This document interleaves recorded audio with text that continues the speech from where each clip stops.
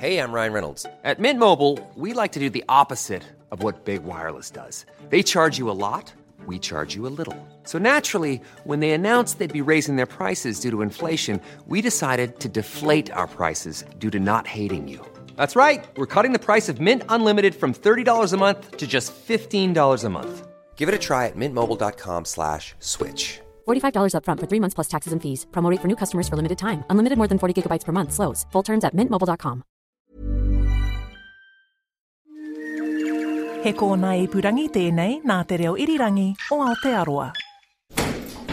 Hello?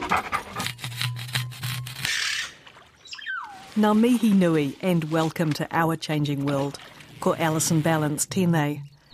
This week we are celebrating some winners of New Zealand's top research prizes. 17 university academics were recognised with awards by the Royal Society Te Aparangi at their annual Research Honours Dinner. The top award, the Rutherford Medal, went to distinguished Professor Jane Harding for her work with mothers and babies. Just over half of the prizes were awarded to women, and before we meet Jane, we're going to meet a couple of others first. First up, the Hamilton Award is an Early Career Research Excellence Award from the Royal Society Te Aparangi.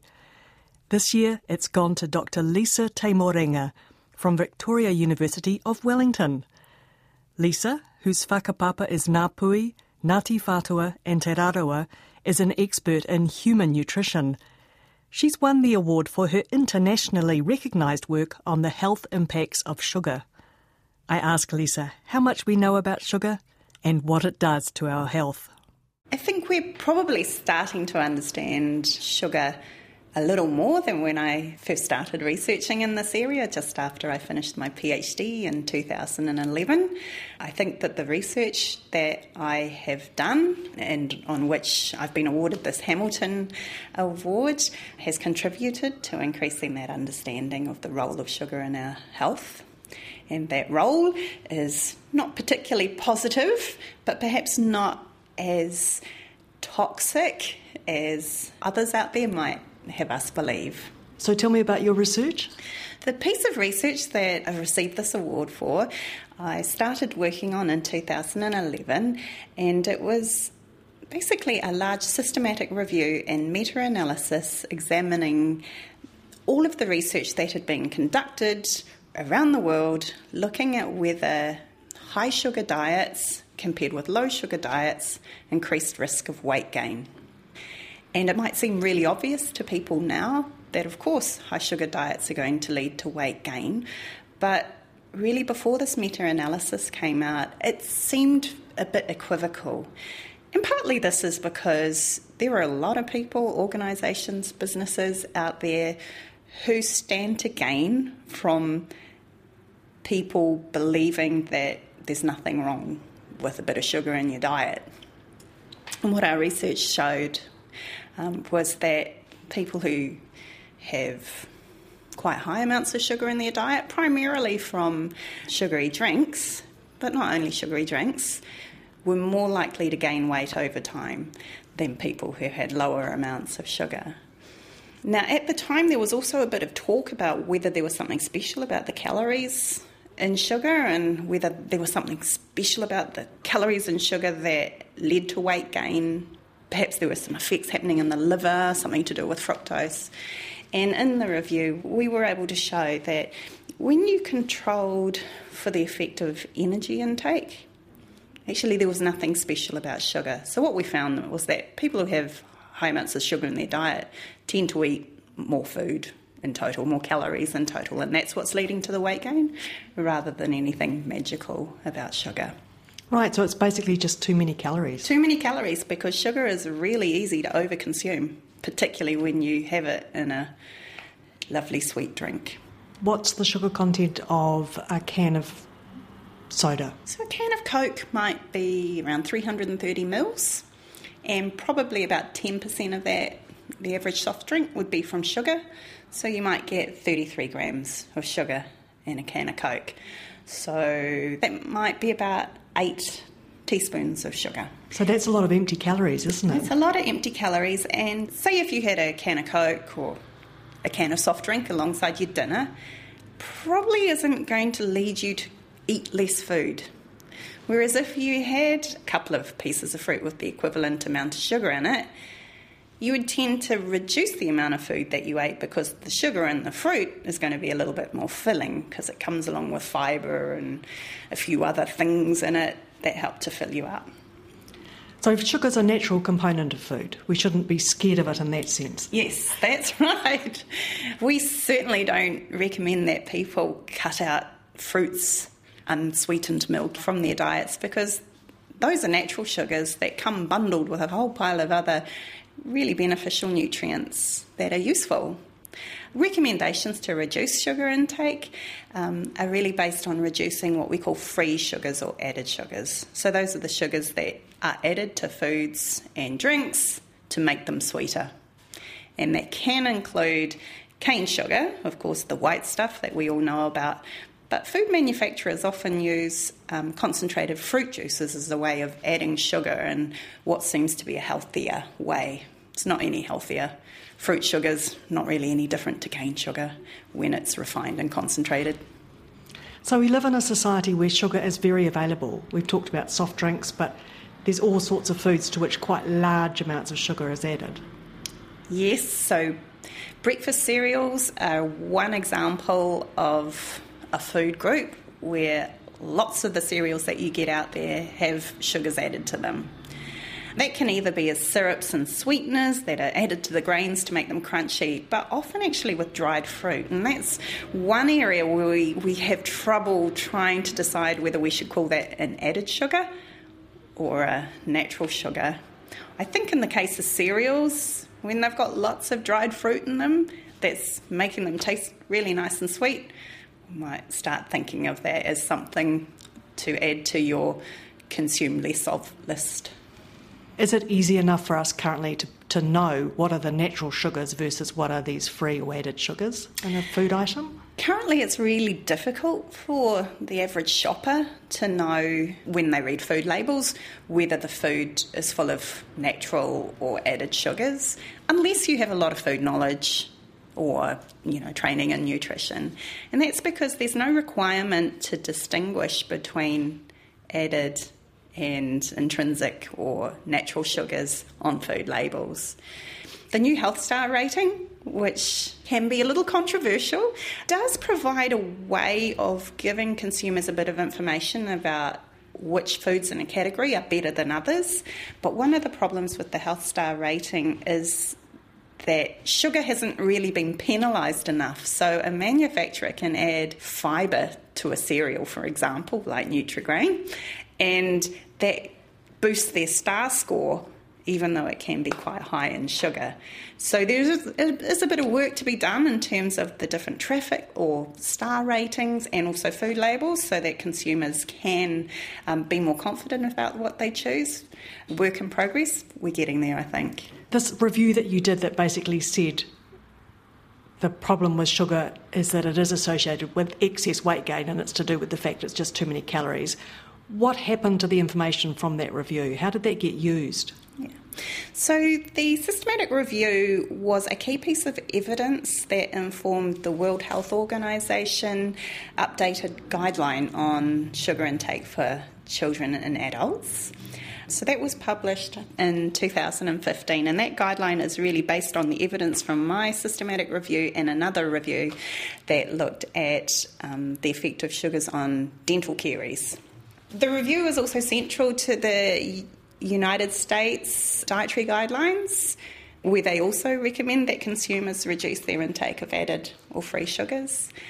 I think it's been used in Europe, and various jurisdictions around the world have cited that review. Sugar is not the only string to Hamilton Award winner Lisa Te Morenga's research bow. More recently, I've continued to do a number of systematic reviews and meta-analyses. So I looked at the effects of saturated fat intake on various risk factors for cardiometabolic diseases in children, and that systematic review informs the WHO draft guideline on saturated fat intake in adults and children, which was released earlier this year for consultation. So the guidelines suggest that people should reduce their saturated fat intake to less than 10% of their total energy. That's a little bit hard for the average consumer to interpret, but these recommendations are best used by health organisations within a country to translate them into food-based guidelines that a consumer would more readily understand.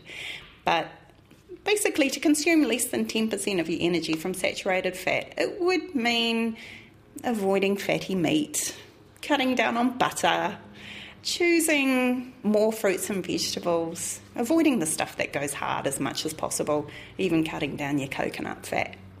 That goes hard. It's full of saturated fat as well.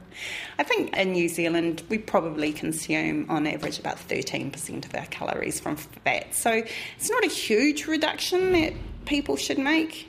It's quite contentious, this issue of saturated fat, but it's likely that the massive reductions in cardiovascular disease that we've seen over the last 40 years or so is attributable in large part to reductions in saturated fat in many countries. And recently we've just published another systematic review and meta-analysis looking at the effect of carbohydrates on a whole range of health factors in the Lancet journal. And this is one of the very top medical journals in the world, so it's had huge impact. I can't believe how much impact it's had in the short time that it's been published. But basically that review shows people who consume more whole grains or more dietary fibre are less likely to suffer from a whole range of health outcomes like diabetes, cardiovascular disease, a range of cancers. And so this is going to inform the World Health Organization recommendations on carbohydrates that should be released sometime in the near future.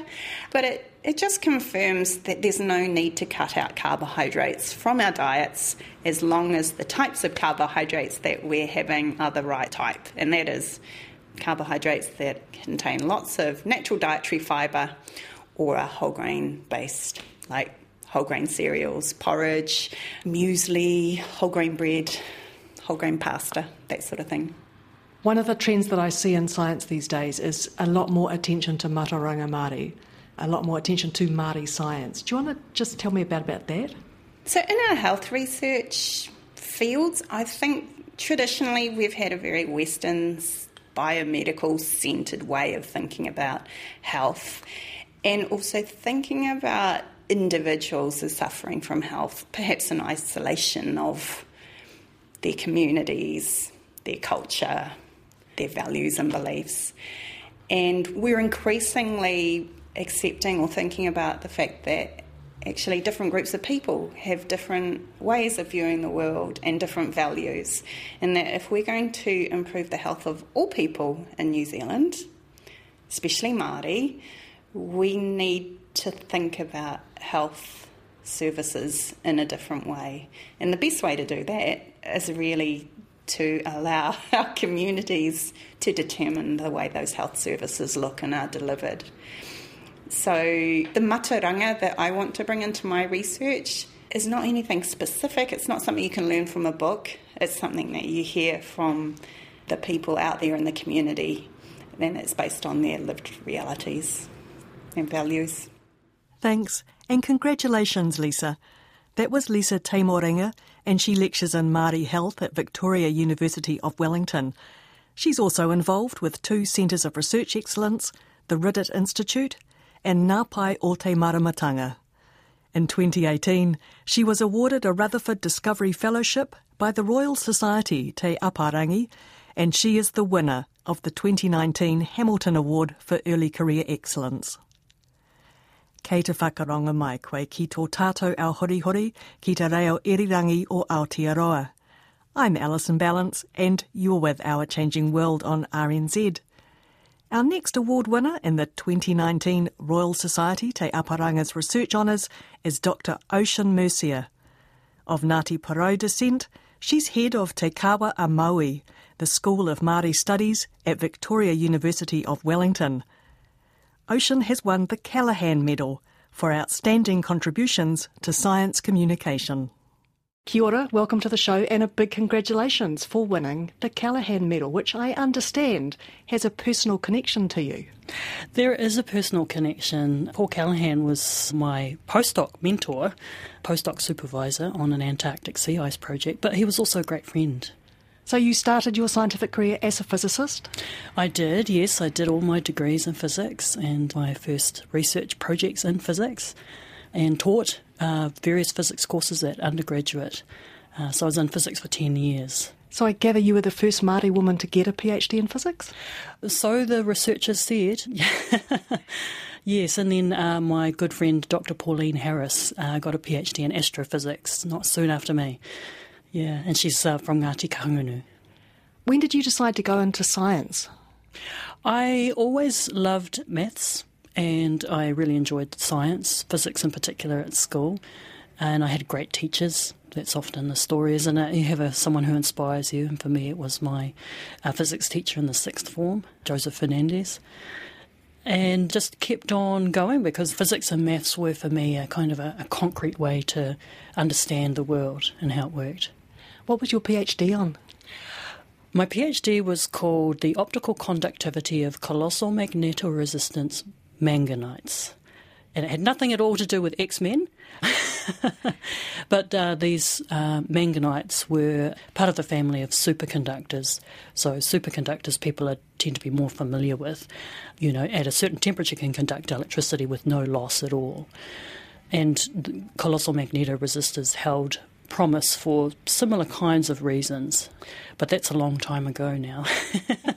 And you mentioned you worked with sea ice with Sir Paul Callaghan. Did you get to go to Antarctica? I did, yes. We spent 2.5 weeks on the ice, as they say, and did a number of experiments. This was during November. Long days, plenty cold. But we were looking at the structure of the sea ice in terms of its diffusive properties of the salty water that's locked into the sea ice sheet. And we were also testing a pretty brilliant design of probe that Paul Callaghan and researchers had developed over the years. One of the things that was so brilliant about this one is that it was like a mini MRI machine. So with an MRI machine, as those of us who've been inside one knows, they're huge and they use a massive magnet. But with this version of that, it was portable. It was basically a plastic pipe that we built. It was maybe 2 metres high, and it used the Earth's magnetic field as the kind of analogous field for an MRI machine. So it's like an MRI for the sea ice. Yeah, quite brilliant. Paul was actually much envied by other researchers that we were in Antarctica with at the same time from around the world. Now, your career since then has taken quite a different path, so tell me a bit about that. Yeah, Paul Callaghan was a part of that shift as well. So he allowed me to go part-time on this postdoc we were working on in order that I take up Te Reo Māori. So I learnt Te Reo Māori here at Te Kawa Māui at Victoria University, did all their courses, and then they invited me to teach a course called Māori Science that they'd offered for a while. But I didn't have any curriculum, so it was up to me to develop new curriculum. And I just saw that as a wonderful chance to fill in some background for myself and not having the language growing up and not having lots of missing pieces and lots of gaps in terms of what I knew about Te Ao Māori and my own heritage.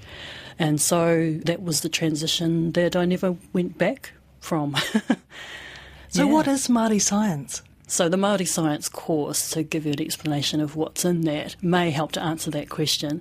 So we talk about traditional Māori knowledge, what we're calling today mātauranga Māori, in different fields, whether it's astronomy, voyaging, engineering, knowledge of medicine and food gathering and all sorts of things related to the natural world. But it's also how that knowledge is contemporary, how it's used today. So it's about the values as well that sit behind all of that knowledge and how it's used, how it's shared. It's also about some of the questions around why are there still so few Māori people in the natural sciences, if you like, the modern sciences, and is that a symptom of something else? And so we unpack and explore all of those questions in that course. And so for me, mātauranga Māori contains Māori science, or pūtaiao as we like to call it, as a Māori way of producing new knowledge and new understanding about our world. So is it a little bit about looking backwards as well as looking forwards? Yeah, absolutely. So we're connecting to quite a deep archive of knowledge here, hundreds of years old, that's still very relevant because we still live in an environment that has vestiges of those older environments, even though it's radically reshaped and changed today. And looks incredibly different and transformed, and there are new species here and all of that sort of thing. In order to better understand that heritage, that natural heritage and history, we absolutely need mātauranga to give us that basis and that context. So yes, it is very much about looking to the past, but also solving the problems of the now. Kauri dieback is an interesting example that's been getting a lot of airplay, and that can be traced back to Kaumātua in the north there, working alongside researchers, Māori researchers. So there's heaps of interesting stuff that's being done in the Māori science space, whether it's Māori scientists or mātauranga Māori practitioners observing their world, using those observations to come up with new insights as to what's going on and what are the challenges and how those challenges are rolling out and manifesting in different ways. It seems to be much more included, and I'm thinking in things like the National Science Challenges in the last few years. Yes, absolutely, and working with Professor Phil Lester here at Victoria University on a project on wasps, and our Vision Mātauranga component is around Māori perspectives on pest control generally, but also biotechnological controls of wasps, and broader questions around the ecosystem and pests and what are priorities for Māori and what are their aspirations in that area. So, yeah, absolutely, the National Science Challenges have been great for opening up space for Māori researchers to explore these questions alongside Pākehā scientists or other Māori scientists, yeah. That specific WASP project, can you tell me a bit more about that? You've already done some work out of it? Yes. In fact, we're wrapping that up. And so I've had 2 master's students working with different cohorts. So they've been pitching the idea of certain biotechnological controls, and these include techniques such as genetic engineering and gene editing and gene drives, and seeing what people today think about those in the context of pest control. Could these be acceptable methods to add to our toolkit around controlling, and not just wasps. Wasps were our prototype species, but of course we're thinking in the context of a predator-free New Zealand that's giving breathing room to our birds by reducing our numbers of possums and stoats and rats and the like. So there is a possibility here for biotechnological controls of those creatures. What do people think about that? That's sort of our basic research question. And as you can imagine, the views are across the spectrum, but we were particularly interested in Māori views, for instance, the views of Māori people who are involved in businesses that are particularly affected by wasps. And certainly there was a little bit of openness there to consider biotechnological controls in that case. What other kind of collaborative research projects are you working on at the moment? One of the projects I'm working on with Ngā Pai o Te Maramatanga, the Māori Centre for Research Excellence, Dr. Anne-Marie Jackson from Otago and I are leading a project on exploring community connections to place through environmental activism or environmental mahi. And so Anne-Marie, Naomi Simmons, Marama Muru Lanning, Huia Yanke and myself are working together, leading different community projects to explore what it is about working with te taiao, our environments, that strengthens people's connections to places, and with a view to thinking about, well, how can we then enhance people's connections to place and people's aroha, in a sense, in their kaitiakitanga of place through what we learn from these projects. So one of the neat things about this project is that it's a sort of an umbrella that supports a number of specific cases going on in different parts of the country, from South Island, North Island, and very grassroots projects that are tackling very specific issues. So fruit trees is one of them, and heritage fruit trees. Another is Voyaging Waka, that's Anne-Marie's project. But what can we learn through these individual projects and sharing our learnings across them? Yeah, so that one's very collaborative, and we're hoping to wrap that up next year.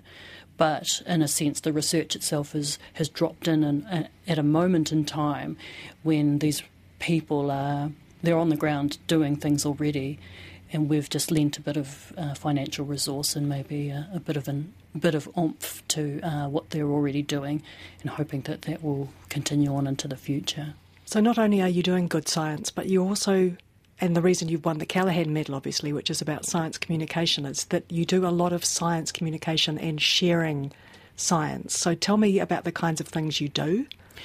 Right. Well, as an academic, I do the usual things of teaching courses. I've built up a program around a kind of Māori science, Indigenous knowledge and science theme that contributes to our Māori resource management here at Māori Studies Victoria. But there's also a bit of educative work of colleagues and the academic community generally, because this is sort of a new thing still, this interface between mātauranga and science and exploring that. But there are a number of different audiences who are looking at ways that they can draw upon mātauranga to enrich the science that they're teaching, whether that's primary school students and teachers, secondary school, across the tertiary sector, policy people. So there's that kind of just accepting and speaking and engagement and going and talking to some people or running a workshop. But I also think one of the reasons that the Callaghan Award came to me was also the Project Mātauranga, the TV work that continues to have airtime in different spaces. People still come up to me and say, I watched your episode the other day, and whether they watched it online or they saw it on NITV in Australia, it's great to hear that those amazing case studies, 26 different projects that are all exploring in some way how a problem got solved not through science alone, not through mātauranga alone, but through the combination of those, how that continues to resonate and continues to inform the ways that people are putting mātauranga and science together in their own work. I do enjoy talking to people about this area because I feel like, for myself, being Western trained in the sciences, it wasn't until I came to Māori studies that I actually reflected on the history and philosophy and the background behind the operational science that I was doing. And so I feel like I'm always taking people on a journey with me that kind of replicates my own journey. Do you see more Māori science students coming through now? I feel like we do see more, and it may be that our connections are stronger, i.e. the support systems are designed to sort of make them more visible to us, so we mentor and make sure that they're looked after. And we would love to see more, yeah, so we need more. And what would your ultimate goal be, that in a sense you don't need to sit separately in a Māori studies department, but that mātauranga would be so integrated into the science that the two are inseparable, maybe? Yeah, no, that's a really great point. I mean, I think with Māori studies, there is already the kind of ethos here of holistically working across disciplines. We have a huge array of disciplines here: archaeology, psychology, linguistics, physics, political studies. Over in physics, you've got physicists and some chemists and some mathematicians. So I would love to see all of the disciplines open up a bit more so that they're better able to engage across disciplines. And I think mātauranga and science is an opportunity, an invitation to do more of that. Thanks, Ocean. That was Ocean Mercier from Te Kawa a Maui, the School of Māori Studies at Victoria University of Wellington, and she has won the 2019 Callaghan Award.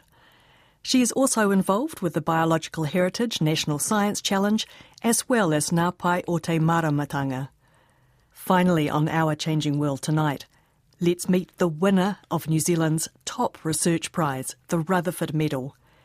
The 2019 award goes to Distinguished Professor Jane Harding from the University of Auckland. Jane is only the fourth woman to win in the 29-year history of the Rutherford Medal, and she wins it for outstanding medical research that has resulted in better lifelong outcomes for mothers and babies. A big congratulations on winning the Rutherford Medal. What does it mean to win the Rutherford, which is New Zealand's top science honour? It's truly awe-inspiring and humbling and rather alarming, actually, to think that you've been awarded this medal that is such a huge honour. Well, you've been awarded it for a lifetime of work in which your work has made a profound difference to the lives of mothers and babies, not just in New Zealand, but around the world. So tell us what you actually do. I'm a paediatrician by background. My specialty is neonatology, newborn babies. And for most of my career, I have both worked clinically in the newborn intensive care unit and also done research. More recently, I've been focused entirely on research, but the research has always been about how can we make things better for mothers and babies, not just before and around the time of birth, but for the rest of their lives, trying to understand what it is that influences how mothers and babies are when they're born, what we can do to improve that, and as I said, what we can do to change things not only then, but for the rest of their lives. I'm aware of your work because of glucose in newborns. Can you tell me that story? Tell me about what was the problem you identified and the research that you did that led to a solution.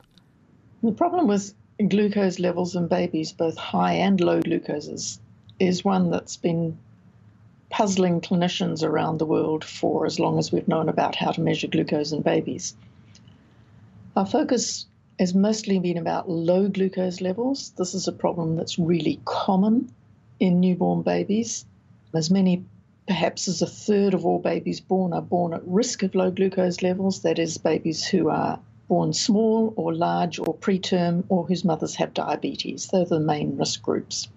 And those babies have about a 50% chance of having low glucoses. That is, 1 in 2 of those babies will have a low glucose level after birth. The real problem with that is that glucose is the major fuel for the brain. So in a baby who has a relatively big brain, if the blood glucose is low, there's a chance that the brain won't have enough fuel, and that can lead to brain injury. So we started on this problem because it's really common, and because although we've known about low glucoses and been treating it for decades, we don't really have good treatments, and we don't really know how low is a problem for any given baby. So we started off by focusing on treatment. The current main treatment at that time was, if the baby's glucose was low and it didn't respond to feeding, would be to give intravenous glucose by drip. And that, of course, requires the baby being in an intensive care unit, separating it from the mother, makes it difficult to breastfeed, very stressful for all concerned. So we started by trialling a sugar gel, a simple sugar solution in a gel form that could be rubbed inside the baby's cheek, that had been used before in some places, but there'd never been any really robust evidence as to whether it worked or not and whether it was safe or not. So we started in Waikato Hospital with Deborah Harris and Phil Weston, who are the people involved there, to run a trial to see whether the sugar gel really was effective and safe. And we showed in a very large trial that indeed it was effective and safe. And not only did it help keep babies out of intensive care units for low glucose levels, but it actually improved breastfeeding. Keeping babies with mothers and taking some of the stress away clearly made a difference to breastfeeding levels. That was tremendously exciting. We published that story, and since the publication, which has only been about 5 years, we know that this treatment's been taken up in many, many places all around the world. And everywhere where people have studied it and reported it, they've found the same thing, that using the gel decreases the rate of admission to intensive care for low glucose levels and improves breastfeeding rates. So that's very exciting. At the same time, we were working on the other part of the problem, which is how low does the glucose have to be in which babies to cause problems. So we were looking at babies who'd had low glucose levels and those who hadn't, and what happened to them as they grew up. And we studied these children repeatedly, and we showed that when they were around 4.5, children who'd had even one low glucose level that we didn't know about clinically and didn't treat were more likely to have some problems at 4.5. So we've now moved on to say, well, if even low glucoses that we don't know about are going to cause a problem, then we need to be doing something about preventing low glucose levels, not just treating it. So our focus for the last few years has been on, could we use the same simple, safe sugar gel to prevent low glucose levels? And it seems that we probably can. And now we're just waiting for the results of a very large study to see whether that also helps keep babies out of intensive care and whether it changes long-term outcomes. And that study is ongoing. You mentioned a large study there with lots of babies, so that's part of the key to this, isn't it? That very rigorous research like this does involve big sample sizes. It takes a while to get results. It does require large sample sizes. The big prevention study I just talked about has recruited over 2,000 babies. That's involved 12 centres in Australia and New Zealand, and it's taken us more than 5 years. And that also requires substantial funding. So being able to put all those things together, the people who are willing to take part in the various neonatal units, the families who are willing to take part, the funding to do it, and the time it takes are all quite daunting, but terribly important if we're going to know the answer for sure. How has our understanding of the importance of things like the mother's health while she's pregnant with the baby, in the time that you've been working in this field, how's our understanding of that changed? Our recognition that mother's health is important for the baby is a very ancient one. What's changed over the last, I suppose, 30 years has been the recognition that events before birth don't just change the health of the baby at the time of birth, but can set up the health of that baby right through their lives and even into the next generation. And coming to understand that process, some of the things that influence those changes that might not be obvious at birth, and perhaps beginning to understand how we might intervene later to minimise that risk, have really evolved substantially over the last decades. What other research projects are you working on at the moment? I'm sure you have more than one on the go. Yes, well, one of the joys and challenges of working in this area is that there are always many projects that you have on the go and many more that you'd like to be going on with. In addition to the studies on low glucose, we have some studies on high glucose that are ongoing. We have a number of studies around nutrition, particularly nutrition of preterm babies, and again, the importance of that, not just for their early growth and health, but for their lifelong health, and what we can do to optimise that health by something as simple as how babies are fed soon after they're born. I gather that you've also discovered an association between something called chest percussion and brain injury in babies. Can you tell me a little bit about that? Yes, the study about chest percussion, chest physiotherapy in babies arose about 20 years ago, when we noted that a very small number of babies who had been extremely preterm and extremely ill had developed a very unusual form of brain injury. It was a kind of injury that we had not seen before, and we didn't really know what it could be about. So my research was really about what could have caused this injury. And after a number of studies, we discovered that a unit in the UK had reported a similar kind of brain injury. And when I contacted the paediatricians involved to say, did you ever find out what this was? They said they thought that it may have been due to chest percussion, to chest physiotherapy in certain tiny vulnerable babies. Needless to say, we were horrified at the thought that a treatment that was being given to benefit these babies might actually be causing harm. So very quickly, I needed to go back and do a much more extensive study and show reasonably convincingly that indeed the babies who had developed the injury had had more chest physiotherapy, more percussion, and it was likely that this might have been the cause. That was a terribly difficult time for everybody. It was terribly difficult, obviously, for the families whose children had been injured, was difficult for all of the neonatal staff who had been given this treatment in good faith, believing that it really helped. And it was a very difficult time for everybody while we talked to the families, tried to understand what had happened, tried to make sure that there weren't any other babies involved that we didn't know about, and tried to address the concerns of the families over quite a long period of time.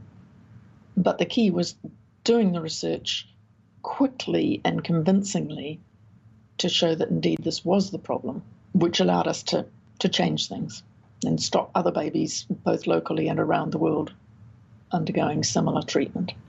What inspired you to get involved in medicine and science? I'm not sure why I got into medicine. I didn't know any doctors. There was nobody in my family who was a doctor. I don't think I really knew what a doctor was. But I did want to be a doctor from very early on. And I'm sure my family thought I was crazy, but they supported the idea anyway. And then once I'd studied medicine, I was attracted to pediatrics in the end because I really liked the way children got very sick very quickly but got better very quickly. And you could deal with the difficulties of dealing with children but make such a difference. And again, making a difference not just now but for the whole family and for the rest of their lives. And the research grew from that, really. Not only can we do this and make children better, but surely we ought to be able to do this better and understand more. There was too much that we didn't know and couldn't do. There still is. Thanks, Jane. That was Jane Harding from the University of Auckland and the Liggins Institute. She's the winner of the 2019 Rutherford Medal, the highest honour awarded by the Royal Society Te Aparangi. A big congratulations to all the 2019 Research Honours winners. To find a full list of the winners, just head to the Our Changing World webpage, rnz.co.nz/ourchangingworld. Some of the winners have been on Our Changing World previously, and there will be links to those stories there as well. Don't forget, we're a podcast on your favourite podcast app, and you can stay in touch with us on Twitter and Facebook, where we are RNZ Science. I'm Alison Balance, and this Our Changing World podcast from RNZ first aired on the 17th of October 2019. You can find this story again at rnz.co.nz/ourchangingworld. You'll also find interviews with other winners of 2019 Research Honours there, and interviews with winners from previous years as well. While you're there, why not sign up for our free weekly email newsletter? You can listen to RNZ, Our Changing World, on your favourite podcast provider and find my chemistry podcast, RNZ Elemental, there as well.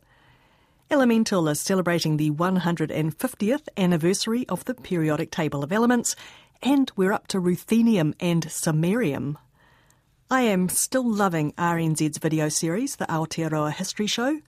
It's a 14-part look at New Zealand and its people, and it's on the podcasts page at rnz.co.nz. Many thanks for your company. If you'd like to get in touch, we're on Facebook and Twitter as RNZ Science. Bye for now. Kia ora mai.